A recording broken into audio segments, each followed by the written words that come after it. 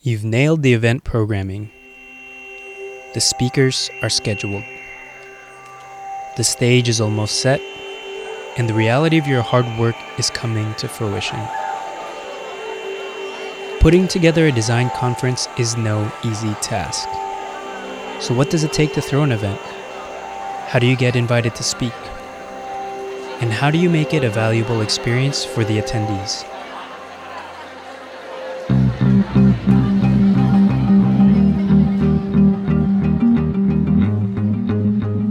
Hello, I'm Matthew Encina, the Chief Content Officer at The Futur, recording this intro for Chris while he's out of town. In this episode of The Futur Podcast, Chris dives deep with Martha Murray and Heather Crank, organizers of the Bend Design Conference. They discuss why they throw the event, the logistics of putting it together, and talk about their goals to serve the creative community.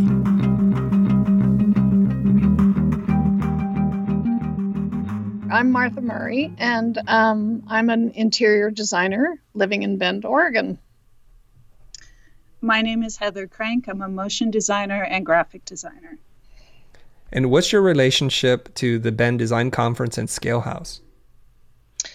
I am the co-chair of Scalehouse and co-producer of Bend Design, and Heather is on our programming committee. Yes. Okay, so you're co-chair. So Scalehouse is the organization that produces the Bend Design Conference? Correct. Are there other things at Scalehouse that you guys do?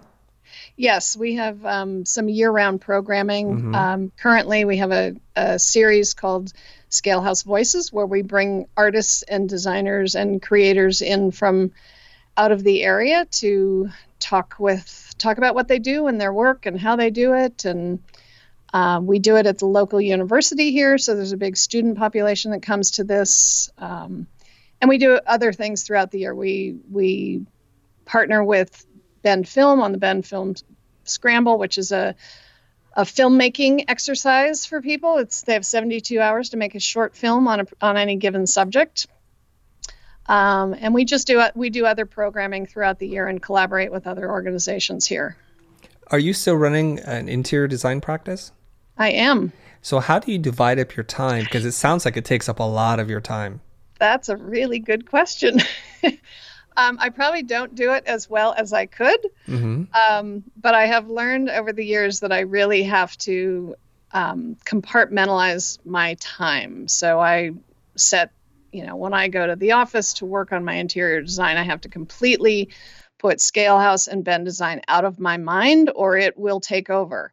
So I just can't even let myself look at that until I've done what I need to do for the day, and then I can turn to those entities and say, okay, what do I need to do here? And a lot of it's evenings and weekends. It sounds to me like you're very, very passionate about this, Martha, that's almost like your playtime. And why are you so passionate about this? Because you have your job and your practice, the thing that puts food on your table, and this passion, this love to contribute to the community. Why do you feel this way? Well, I love being around creative people. And so if I can create avenues for myself to do that, I selfishly will do that. I also love, Bend is a small community, so I like bringing the greater world to us. Many people who live here have come from urban areas, myself included. And so we miss a lot of this arts and culture that we're not getting here. So this is an effort to bring some of that here. We're creating what we want to see. So why did you move to Bend? What drew you there in the first place? I needed to leave the traffic of the Bay Area. I was living my life around traffic patterns, and that just seemed really, really silly. It's a big waste of time. Okay, but there must be other places where there's not the same kind of congestion.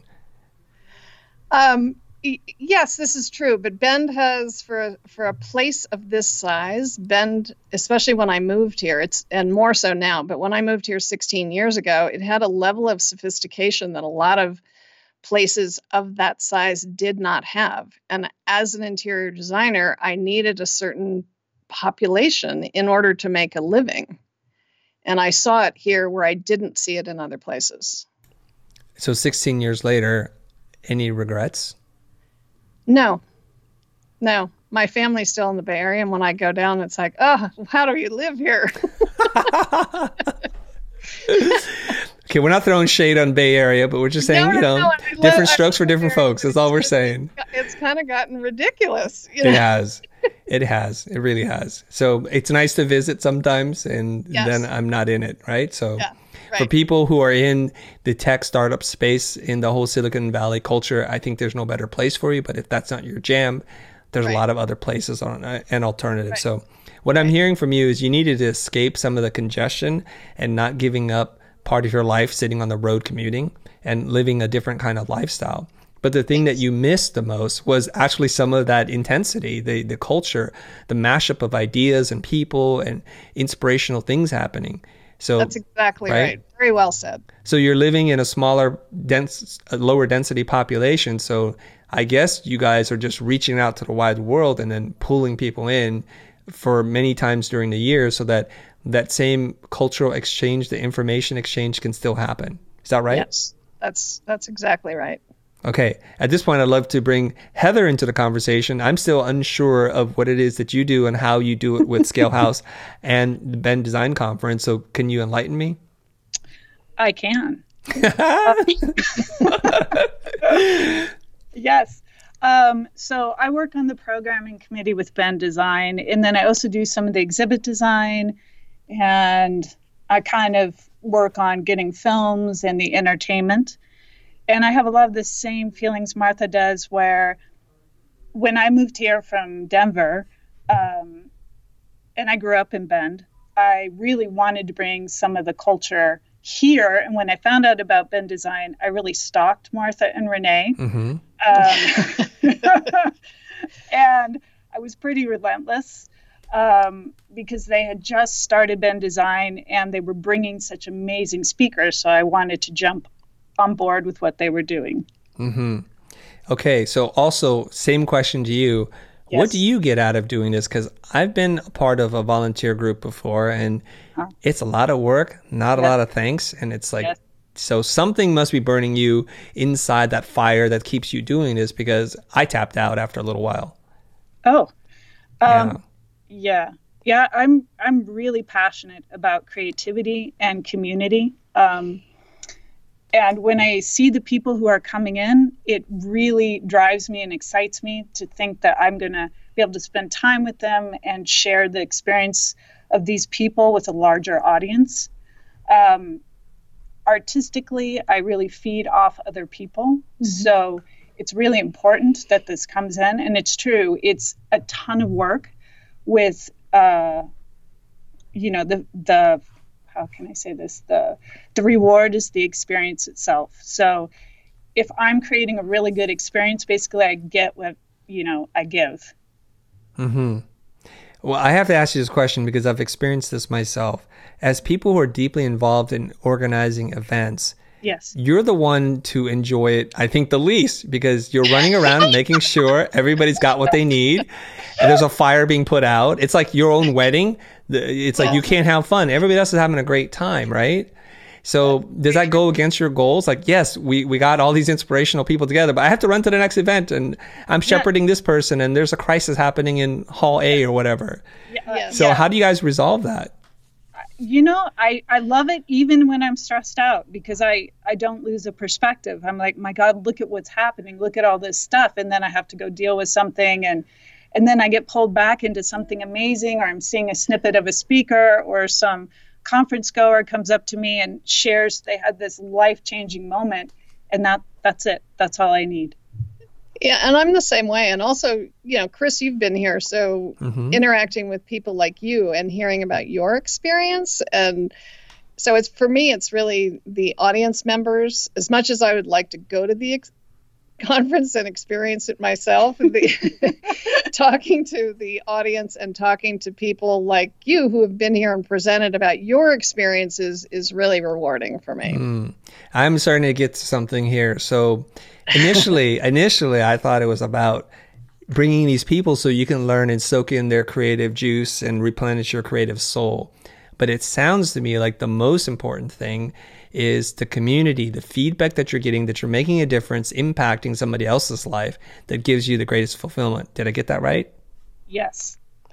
Yes, I mean, I would love to be able to spend more time with the people that we bring in, but I do get, even though I may not be sitting listening to their presentations or attending their workshops, I'm talking to people throughout the year before they come, and I really get to know them and get a sense of them. And then you finally get here and we meet face to face and we have great conversations. So I feel like I get both, just in a slightly different way than someone who's sitting in the audience. Yes, and from a speaker's point of view, I'm all in my head and stressed out. So people are like, "Hey, did you see that talk?" Like, I know I was sitting there, but not really.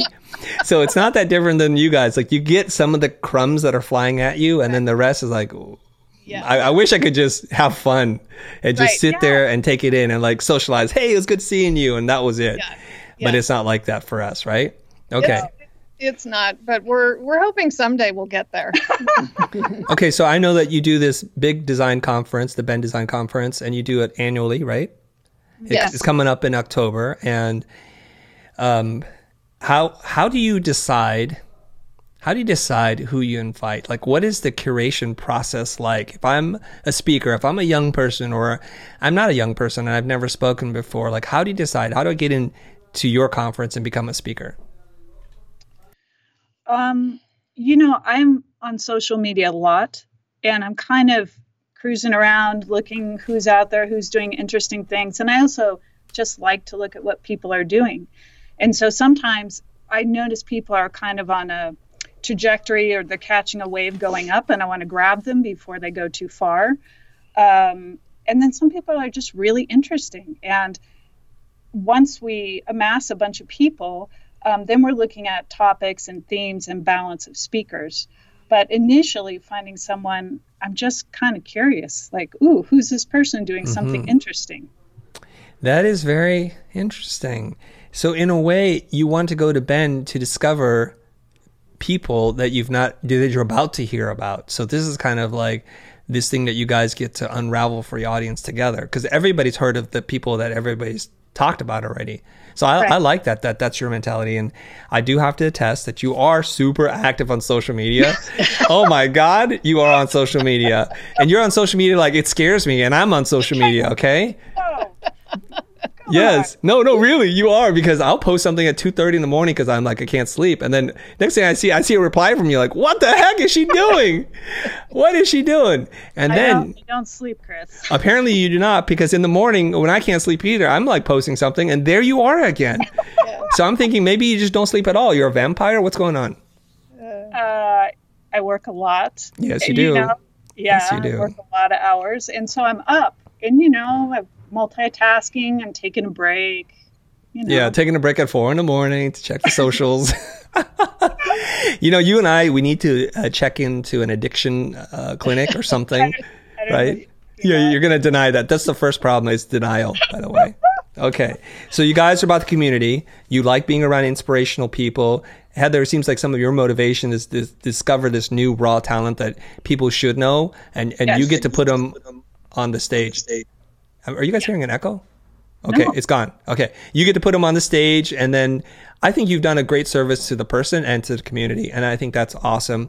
And also, it sounds to me like the feedback that you're getting, the joy that people are expressing to you, fills your soul up so that you can work another 36 hours, right? That's what it sounds like. Yeah. Okay. All right, so Martha, what about you? Like, how do you pick somebody in terms of who you think would be a good fit for your community? Unlike Heather, I am not on social media. I really don't like it. I can attest to that as well, please. Because I'm like, where is Martha? I can't find her anywhere. I've done it very minimally. Yes, and when you are. I am, it's usually not about myself. It's about something else that I believe in or care about. Mm-hmm. I read a lot. So Don't say it just like that. Just throw it in her face. Like, you social people, I read a lot. Excuse me. Okay. No, just go on. I'm sorry. I'm an introvert, Chris. I'm an introvert. So I spend a lot of time, kind of in my cave, and I read. And so I read about people, I read about trends, and then find, people or things that are working in that area. quite honestly, I rely a lot on Heather and the rest of the programming team. And then we all get together and curate what we think would be the best program and see who actually will say yes to us. Mm-hmm. So there's always that issue. Yes. Can they be here? Will they come? That sort of thing. So while Heather and I are rotting our brains out on social media, you're filling up this gigantic intellectual well so that when you need to close a speaker and they're all kind of on the fence, you're like the Harvey Keitel, you're the wolf of Pulp Fiction, right?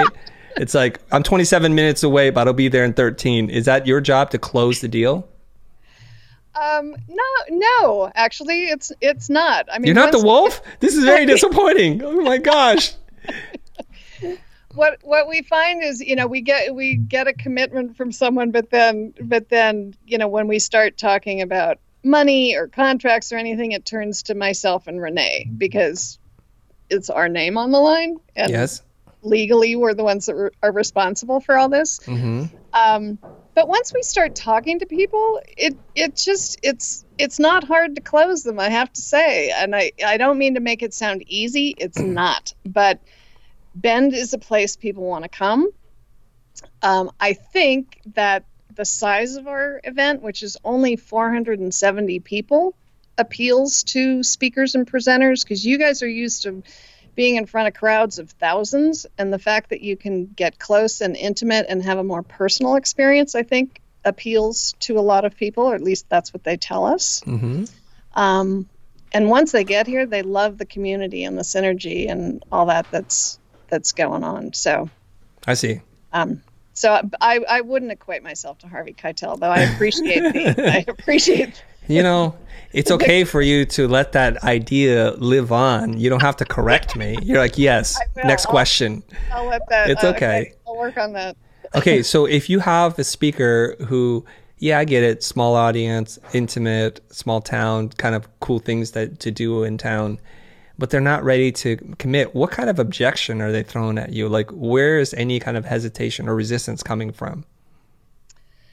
First and foremost, it's schedule. Okay. They just can't, they're already booked. They can't make it, whatever. So that's number one. Well, you can't solve that. No, absolutely not. Sometimes it's, to be crass and talk about money, sometimes it's financial. Of course. They're used to getting honorariums that are much larger than we can afford to give them. Mm-hmm. Many people are willing to work with us on that. They're very generous in that way, but sometimes we just can't cross the line. We can't get to the finish line on it. Right. But I've never had anybody say, gee, this just really isn't my jam. I don't, what you guys are doing here really doesn't connect with me. I've never had anybody give us that. Hey guys, Ben Burns here. Just wanted to say thanks for tuning in. It means the world to us at the Future when you listen to the podcasts and learn from what we have to say. And your support is what keeps us going. So if you want to keep hearing content like this, consider investing in our kits and courses. Now, we all know design work can be tricky at times, and some clients won't, quote unquote, know it till they see it, or they have a hard time seeing what you're imagining for them. But by using Stylescapes, you can take out the guesswork and save so much time in the creation process. Our Stylescapes course was created for you to get the design delivery right the first time. Join Chris Do as he teaches you how to bring your ideas to life and get clients on board with your vision. Knock your presentation out of the park by going to academy.thefuture.com to enroll in the Stylescapes course.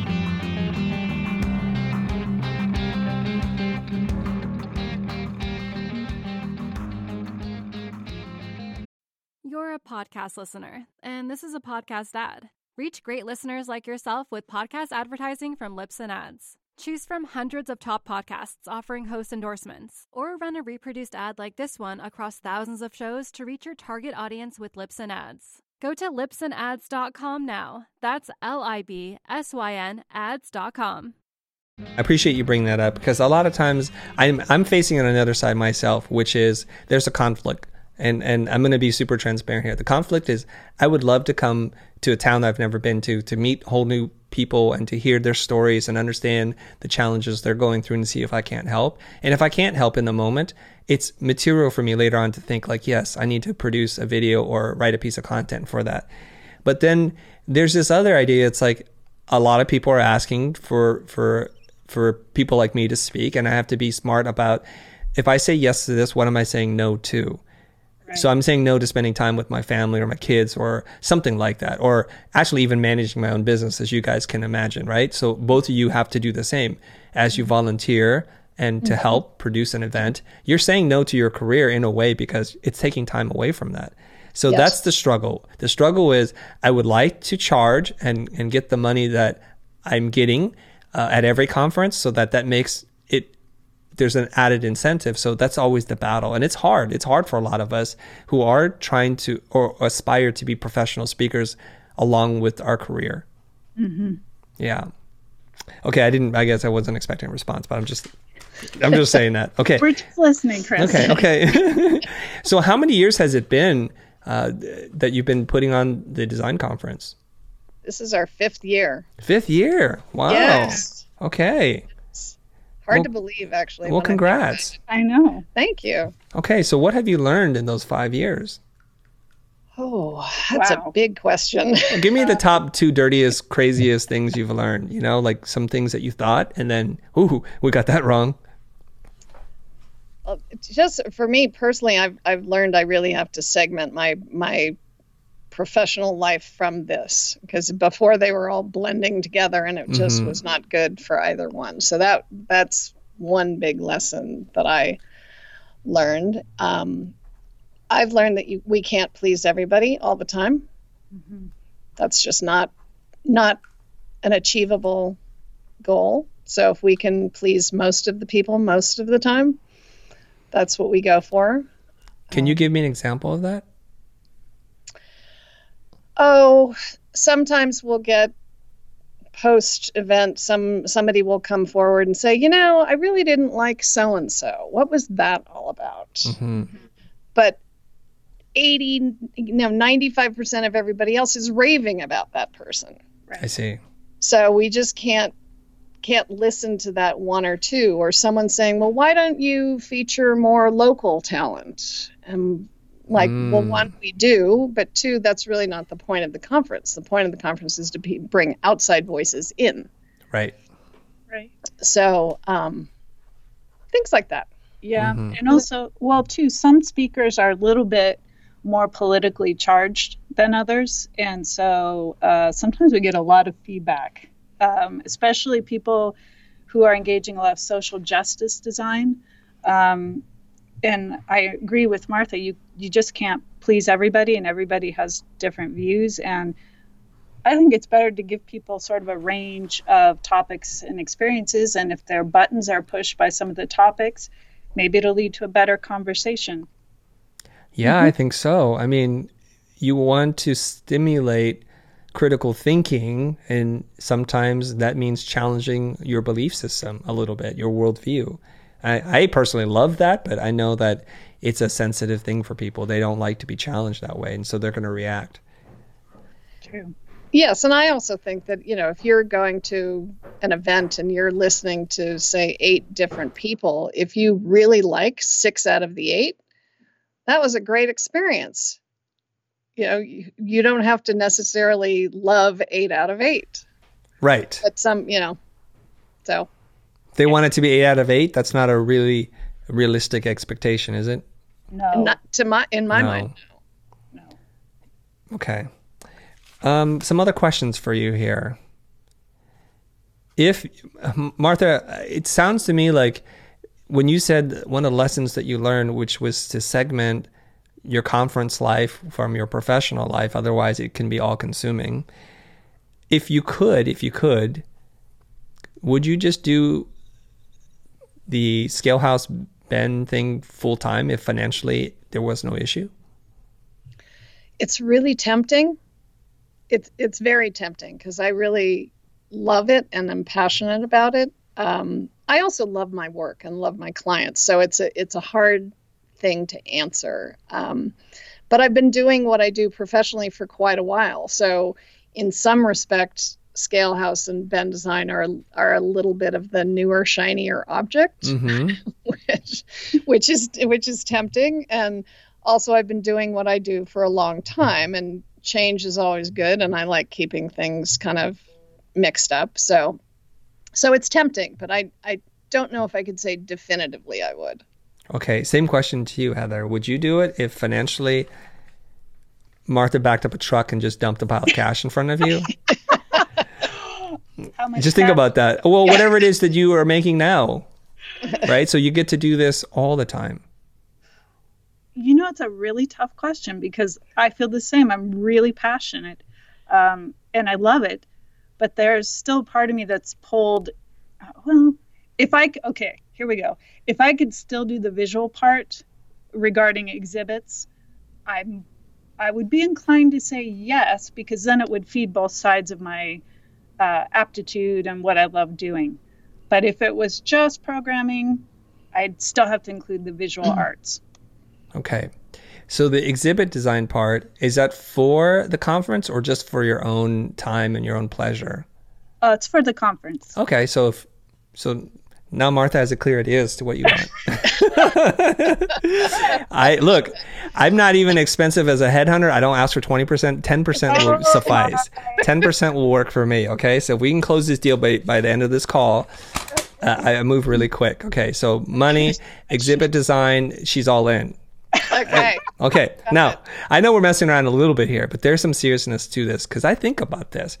As you may know, part of my life and my career is trying to help people build a sustainable creative practice around what it is that they want to do. So I'm always and I would love to agree to disagree or disagree totally with you. And I'd like to get into some of that friction conversation now, if possible, in that I think conferences should be profitable so that they can pay speakers that they want and they can pay people for giving their good time. So it's not just an act of goodwill. It's like, it feels good and it feels good in my bank account. And so this is where I think sometimes people who put on conferences, they do it for the community and for the love, which is wonderful, but it's not a sustainable business. It comes at the cost of people giving away their time. Thoughts? I agree with you 100%. Okay. You do? Yes. Okay. Yes, we all do. And that is the goal, to make it sustainable financially. So we would love to be able to pay people. I'd love to be able to pay myself, but pay yourself first. Pay yourself first and then pay the speakers. We aren't there. And, you know, maybe we need you to come and coach us on how to get there. But yes. It's producing things like this, as you know, Chris, it's very expensive. There are a lot of costs involved, and many people that attend don't understand those costs and where they are and why things cost what they do. And when you're in a smaller area like we are, you know, you can't just reach out and say, well, why doesn't Apple sponsor us? Right. Why doesn't Google get on board? Yeah. Why doesn't Adobe get on board? Because we're here and we're a small community, and they're looking at where's the conference of 10,000 that we can sponsor, put our name on, or produce ourselves. That's true. So I'm not saying it can't be done.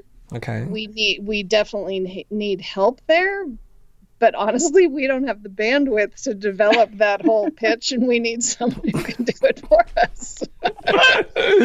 Okay, I get it. This is the catch-22. I get it. So this is going to be part therapy, part coaching, part like getting to know your stories. Okay, so here's what I'm going to say.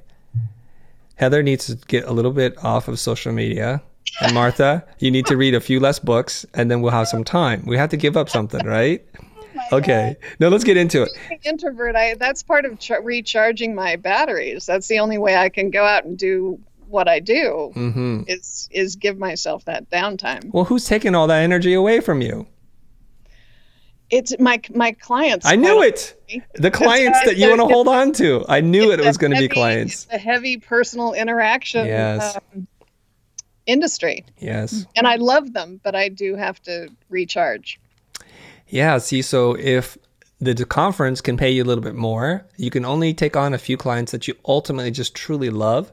So they won't take away all your energy, and then therefore you can focus on the business aspect. So this is the virtuous cycle now instead of the vicious cycle, right? Where it's like, Right. I don't have time and then I have to do I like this. where you're going. I have no energy, you see? Okay, but before I get into all that stuff, because my head is like exploding to 1,000 places right now, in a good way, is let's talk about the costs. What are your biggest costs? What are the top 3 things that are sucking out all the money? The speaker expenses, meaning honorariums, travel, lodging, all of that, everything that's associated with bringing people in. Mm-hmm. I'm trying to picture the budget sheet in my head. What about the spaces? The venue, right? Yeah. Venues are up there, as well as, food and entertainment and, those kinds of things that you have to have as part of an event like this. Okay, I get it. Those are the top 3. So probably in that order, getting speakers out to Bend costs money. The Yes. venue costs money. And then Yes. probably pretty far down the line, there's food and entertainment, right?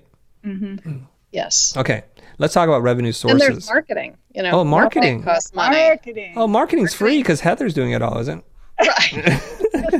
Oh, that's right. I Heather's forgot. doing a lot of the marketing. Isn't it? Isn't it? It's, Yeah. it's Yes. there. Yes. That would make a pretty good argument for that truck of cash. I'm just saying. Oh, See how I set you up, Heather? This is called an alley-oop. I throw it up, you just put it in the basket. Right. Okay. Okay, so marketing, I get it. Okay, so let's talk about revenue source. Is it mostly ticket sales? No, it is mostly sponsorship. Really? Yes. Wow, but that's shocking. we are dealing really basically with local businesses that will support us. We do get a very generous grant from the city Mm-hmm. through something called the Bend Cultural Tourism Fund, and that money comes from the hotel room tax. Mm-hmm. So every year we submit a grant request, given our proposal, and they vet all of these requests and allocate funds to whoever they think should get them. Mm-hmm. And that's a big chunk of our money. But frankly, that money is meant to bring people from out of town. So that's for marketing outside of our area. Right. Some of it goes to bringing people in, because without a good program, you're not attracting anybody. Right. So that's a good chunk. We have local businesses, and ticket sales, frankly, is not. I would say that's number 3 on the list. yep. I agree. Really? That's shocking to me. Okay, this is very good information here. So may I ask how much you get from the grant? It's different every year. Mhm. This year we asked for 28,000. I think we got 27. Last Okay. year we got 22. Okay. So it's a good amount of money. Okay. And then for comparison, ticket sales, how much does it cost for a ticket? Average ticket price. I know there's early birds and all kinds of stuff, but the average ticket price is This year it's $200. $200. So I'm going to do some math here. Is that 80,000?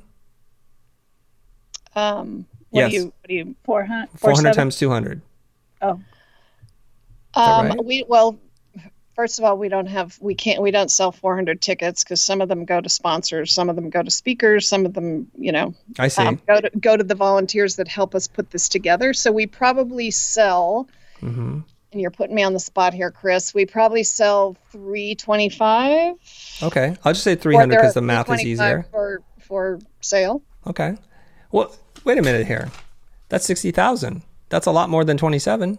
You're right, it is. But combine that with, we usually have about 25 to 30 in sponsorships. Mm-hmm.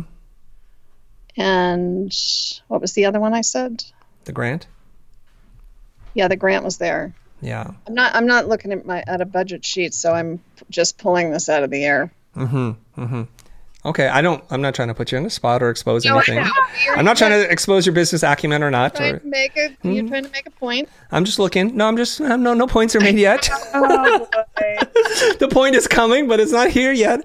Right. I'm excavating. That's all I'm doing. I'm just trying to understand the business, right? Right. Okay.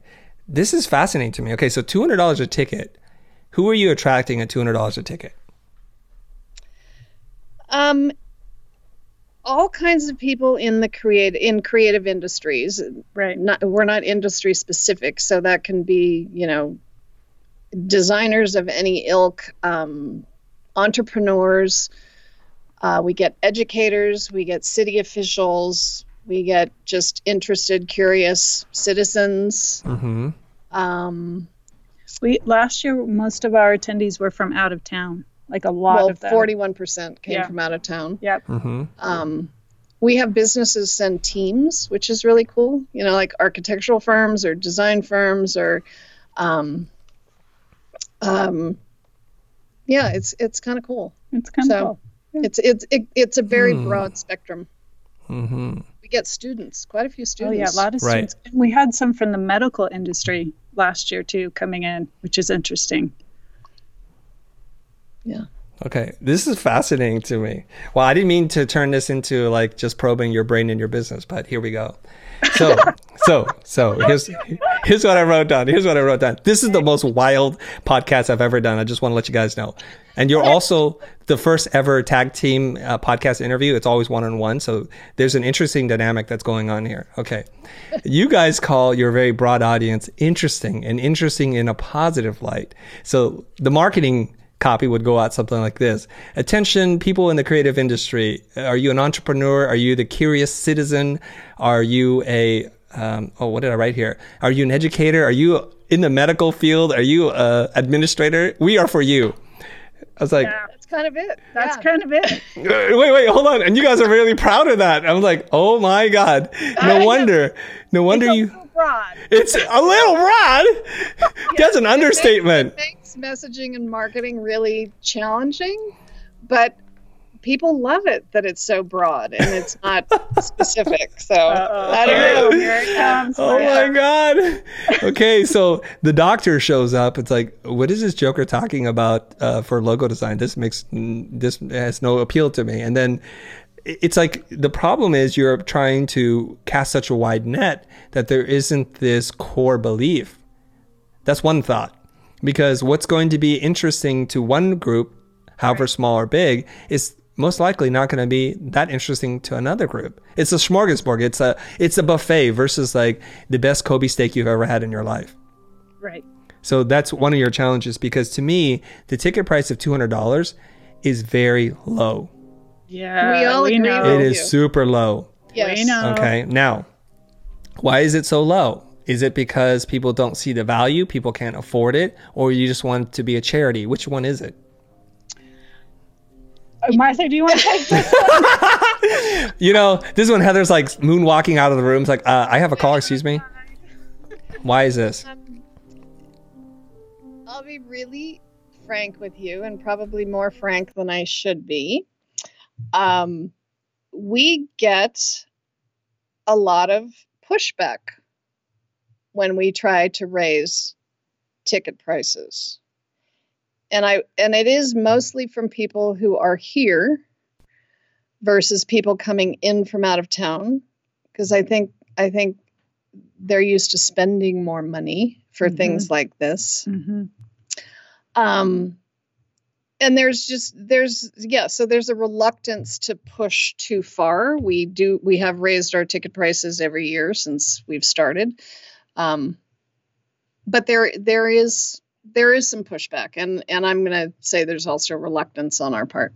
Mm-hmm. Okay. Do you agree with that, Heather? Yes, I do. I agree with that. And I think part of it too is not wanting to alienate the local community. We'd like them to still come. So. Okay. This is a podcast, so people cannot see my face in pain right now. So we will just describe the pain. Okay. Two things. One, people push back because they don't see value. Okay. That's the message they're sending to you, because they'll gladly spend $500 for a boosted board or whatever those things are called, right? Mm-hmm. They'll spend money. They'll spend money where they see value. Excuse me. They'll spend money where they see value, and right now the value exchange isn't clear because potentially your very diverse programming, the thing that you love and champion, is only hitting them like 2 out of 8. So if you have 8 speakers, only 2 really appeal to me. So a perception of value is I don't want to pay 6/8 more than what I need to. That's one of the problems, right? It's like I don't want the rest of that. I just want this part of the meal. Right. So that's one problem. And if you could clearly demonstrate, at least in the person's mind, that they get $600 value, then $200 seems a pretty good bargain. This is a function of programming, positioning, and pricing strategies that if you use a little bit different kind of tactic, you might get very different results, because I've spoken at a lot of different places. I personally also produce our own events, and $200 is cheap. Yeah, It's I know. so cheap. We had Maggie Interios on our at our studio, and she did a lettering workshop or kind of a Procreate workshop. I think the price was $150 for 3 hours. Right. And we're not including anything with that. Right. You Yeah, literally right. drive, you come in, you do the thing, and you leave. And we sold live stream versions of it as well. So it's like, this cannot, like in the world of value, this seems really off balance to me. So something else is going on there. But perhaps it's the other part that's the real problem, is your mindset, your reluctance to do this. And what do you fear? Why wouldn't you just set the price higher? Can you vocalize your fear? Like, what will they say when you change the price? Let's say you change the price to $400.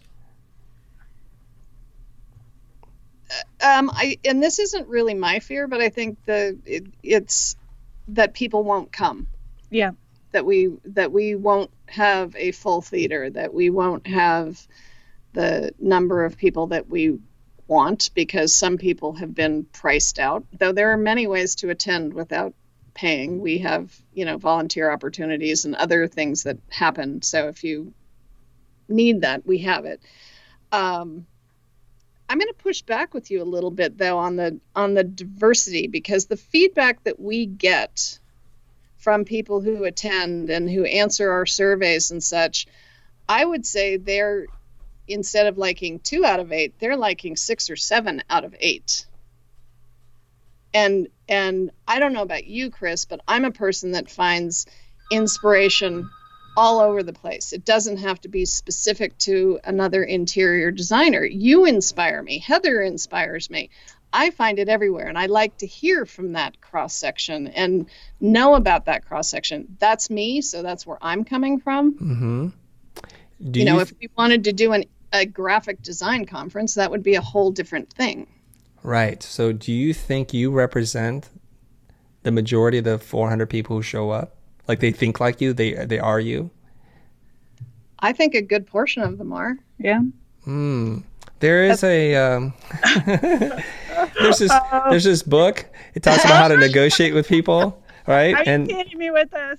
I'm not kidding you with this. And literally in the book it says there's a danger. I forget the term because I just literally finished reading the book 2 days ago. Is that there's a danger in thinking people think like us. Yeah, that's true. That is It's true. a form of bias. Like, I have these values. People must have the same values, when in fact they do not. Yeah, that's a good They point. don't. Otherwise, they would all be living there volunteering to help you. All of them. All Really? 400. Yeah, because if they thought like you, they would do exactly what you were doing, right? If you think about it, they It's would true. volunteer That's and true. help. True. Okay. So one of those things that I've learned in the book is this idea of tactical empathy, which is you got to take yourself out of you and look at the world from the other person's point of view. Right. So this idea, and I do love diversity, but we are talking about like 12 people in this conversation right now. If you think about it, right? Because if you were to put on a hand lettering conference, let's just say that's what it was about. Right. Everybody who was like a who's who wanted to be in this space in this career would get so much freaking value, because it's not just like one mind bomb being blown up. It'd be like 8. It'd be like a nuclear detonation that they've never seen before in their mind. It's like, wow, I got to see this, and that person. They all have such rich, different techniques. And it's like, woo, I have my fill for the year. It's one of the dangers of being super broad and diverse. Now, I'm going to challenge you back and say, if you had a client, Martha, and you're an interior designer, right? So you're going to design an interior for their home, and they tell you, I like eclectic, I like modern, I like all these things, make all of it work. How would you respond to that? Well, I help them through conversation and exploration to fine tune that and to hone it in and find out, I don't necessarily think as a designer those things are all mutually exclusive, but you don't want it to just look like a hot mess. You need to make it look thoughtful and intentional. Right. But every room they say, I want it to be different, and I want this part to be, I want Moroccan influences, I want German, I want all these things in here, and you can't find. So we could see that there's a little bit of a problem there, right? A little unfocused, mismatched, hodgepodge, as you say. Yes. And we think that we want to guide the client through a process of finding out what they really like and finding where the overlap exists. Yes. So you as a curator of content are trying to do the same. And if you're able to communicate that to your community, all of a sudden the audience they look and sound very different. Okay. So people, the reason why this is so fresh in my mind is because I coach a group of about 300 people, and there's a few of them in there that are very stubborn and insisting range, broad, diversity, generalization is the way to go. And I'm like, not the way the world works. Not consistent with your worldview, even if you just think about it. Yeah. Every time we want the best of something, that's what we pick. We don't pick the kind of okay at everything. That's what we want. We want the best of something. Right. And that's the trouble. And I think I know why a little bit, because as I speak to different event organizers, I get this very idea that they think if I have this star, they'll bring in that audience, and this star, they'll bring in that audience. Right. And that'll help me sell tickets. Yep. And so the reality is this, and you guys tell me if I'm right or wrong here, is that they agree to speak and they do little to help you promote. They don't actually even activate their audience because they're like, fine, I didn't get a great fee. I'm not, whatever, I'll show up and do my thing. And their star power, their drawing power isn't as great as we thought because we were fans of them, but their community is not highly engaged. So there's some struggles there. So I always think like less is better, less but better is good, versus more and lower quality or less time or less depth. And I think we can generally agree with that, right? So if you had an amazing person to do workshops and talks and they really gave a ton of value, where everybody's like, this is worth $1,000, your asking price of $400 won't be much at all. That's a good point. Right? Just to think about that. So, okay, you're like, dude, I thought this was a podcast where you talk to us and now you're freaking lecturing us.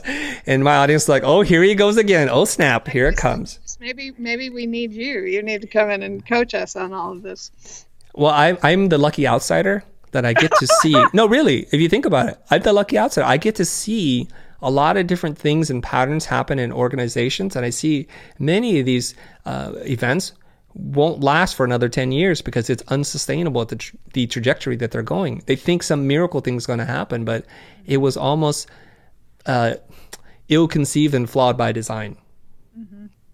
Understand. Okay. Okay. Now, what were we talking about? The Ben Design? I'm just kidding. Yeah, Chris. Yes. Okay. So I want to say, switching gears a little bit. Switching gears. Many gears have been switched, but here we go. Okay. I thought that you guys, because of the unique location, the small kind of Main Street USA vibe that you have there is really cool. The upper left United States is a pretty cool space to be. You're surrounded by nature and small town. Everything's walking, like literally walking. It's like you can't get lost because it's only 4 blocks by 4 blocks. I mean, you can't. True. It's like, first I was like, oh, no, it's really... It's right around the corner. I can't believe it. Like, why do I even go on Google Maps?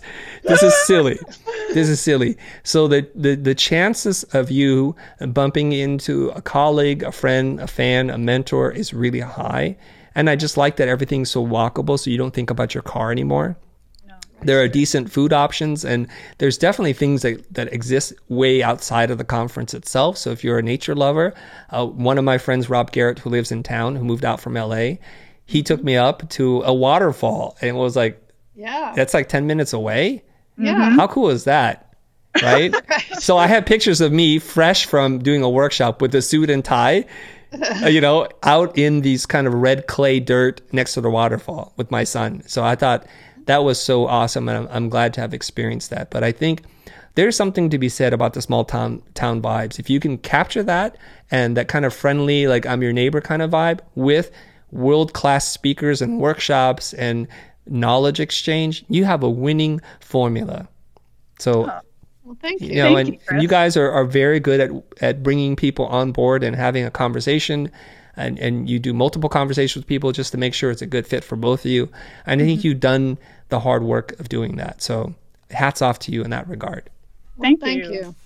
Okay, now that we know that the Bend Design Conference is going to go bankrupt, what else can we talk about? Oh, No, I'm just kidding. You guys, the ticket price, Last year, is that what you're saying? yeah, this No, may be our no, last no. This is what I'm podcast. saying.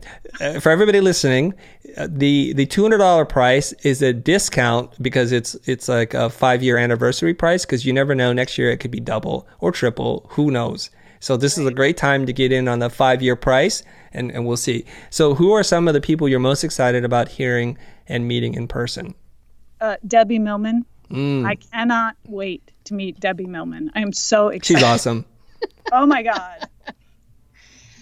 Yes, we have an architect by the name of Deanna Van Buren coming, and she is trying to envision the world without prisons.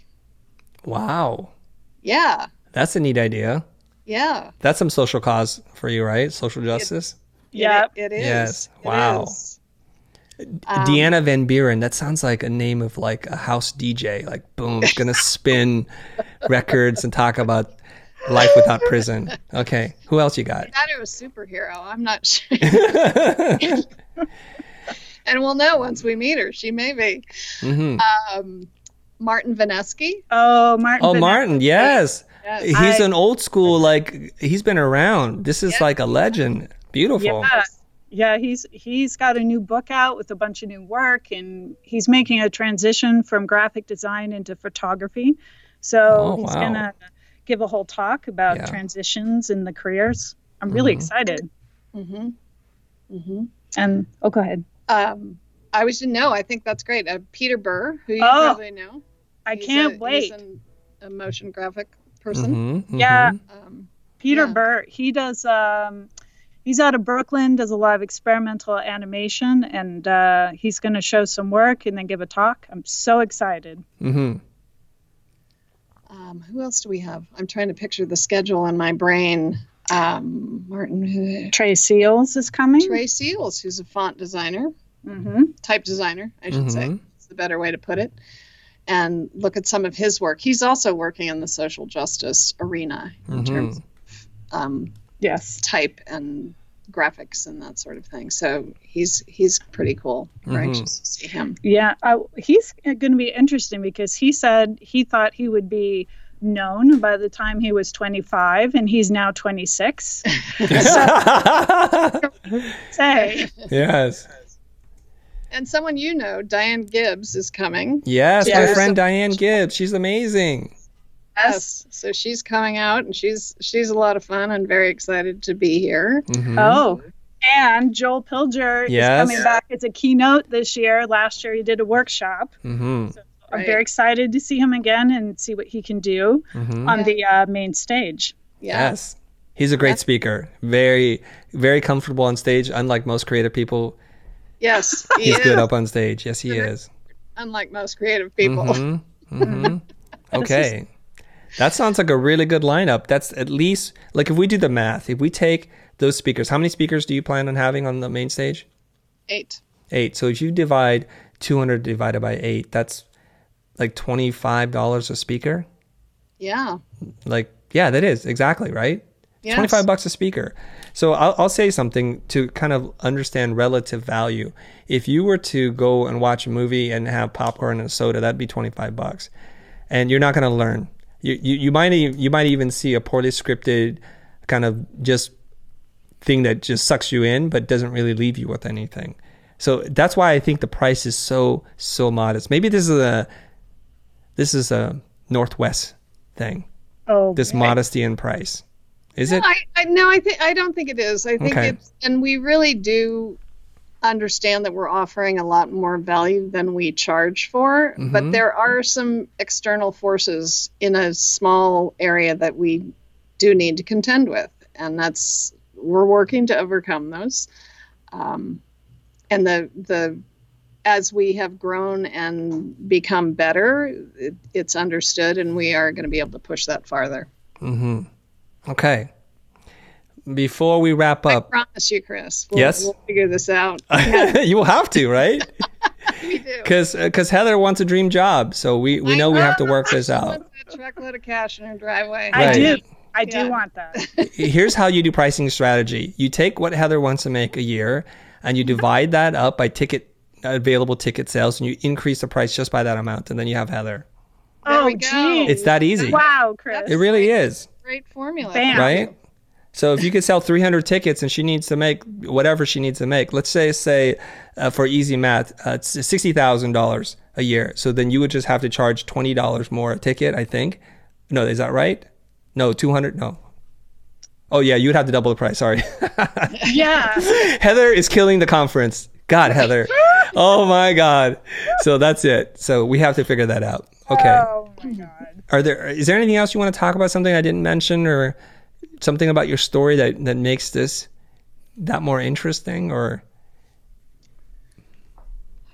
anything we Nothing's missed? coming to mind. I mean, we were pretty thorough with you. Were pretty thorough You with were us. pretty thorough. Yeah. Let me think about this. I don't know. We really hope people come out. We love seeing everybody. We love having everyone here. I personally am really excited about who's coming out. And for myself as a motion designer, having Peter Burr, Ivor Zeal, Joel Pilger, and then there'll be some other people dropping in to teach some workshops. It's going to be fantastic. It depends on what your niche is, but there really is a lot to offer this year. So myself personally, the intimacy, being in Bend is a lovely experience.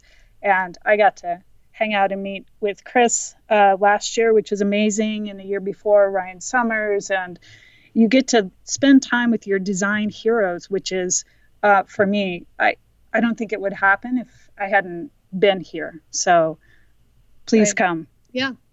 It's a great experience. The synergy is phenomenal. So even for those of us that are on the production side, that synergy, we kind of feed off of that. We do. It's true. Great. I've really enjoyed our conversation, and to kind of dive into a little bit of your mindset and your motivation, and also for you guys for sharing so openly about some of the business challenges that lie ahead for you, right? So thanks for riding on the crazy train known as my podcast. So thank you for doing this. Thank you, Chris, for Thanks, having Chris. us. My pleasure.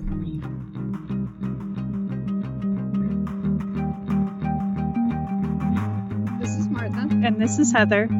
And you've been listening to The Future. The Future is hosted by me, Chris Doe. Our show is edited by Samuel Burns with an assist from Stuart Schuster. Big thanks to Adam Sanborn for composing our theme song. To subscribe to The Future Podcast, check us out on iTunes, Stitcher, or Google Play. While you're there, do us a solid and leave us a review. Your comments will help guide future programming, and hey, it'll help us with our rankings. Can't get enough content? You're in luck. We have over 500 episodes on our YouTube channel. Just go to youtube.com/thefutureishere. Make sure you don't miss out on upcoming events, workshops, live broadcasts, and webinars by signing up for our newsletter. Go to our site, thefuture.com, and click on the email sign up button. You can follow us on Twitter, Instagram, and Facebook @thefutureishere. Thanks for listening. See you on the next episode.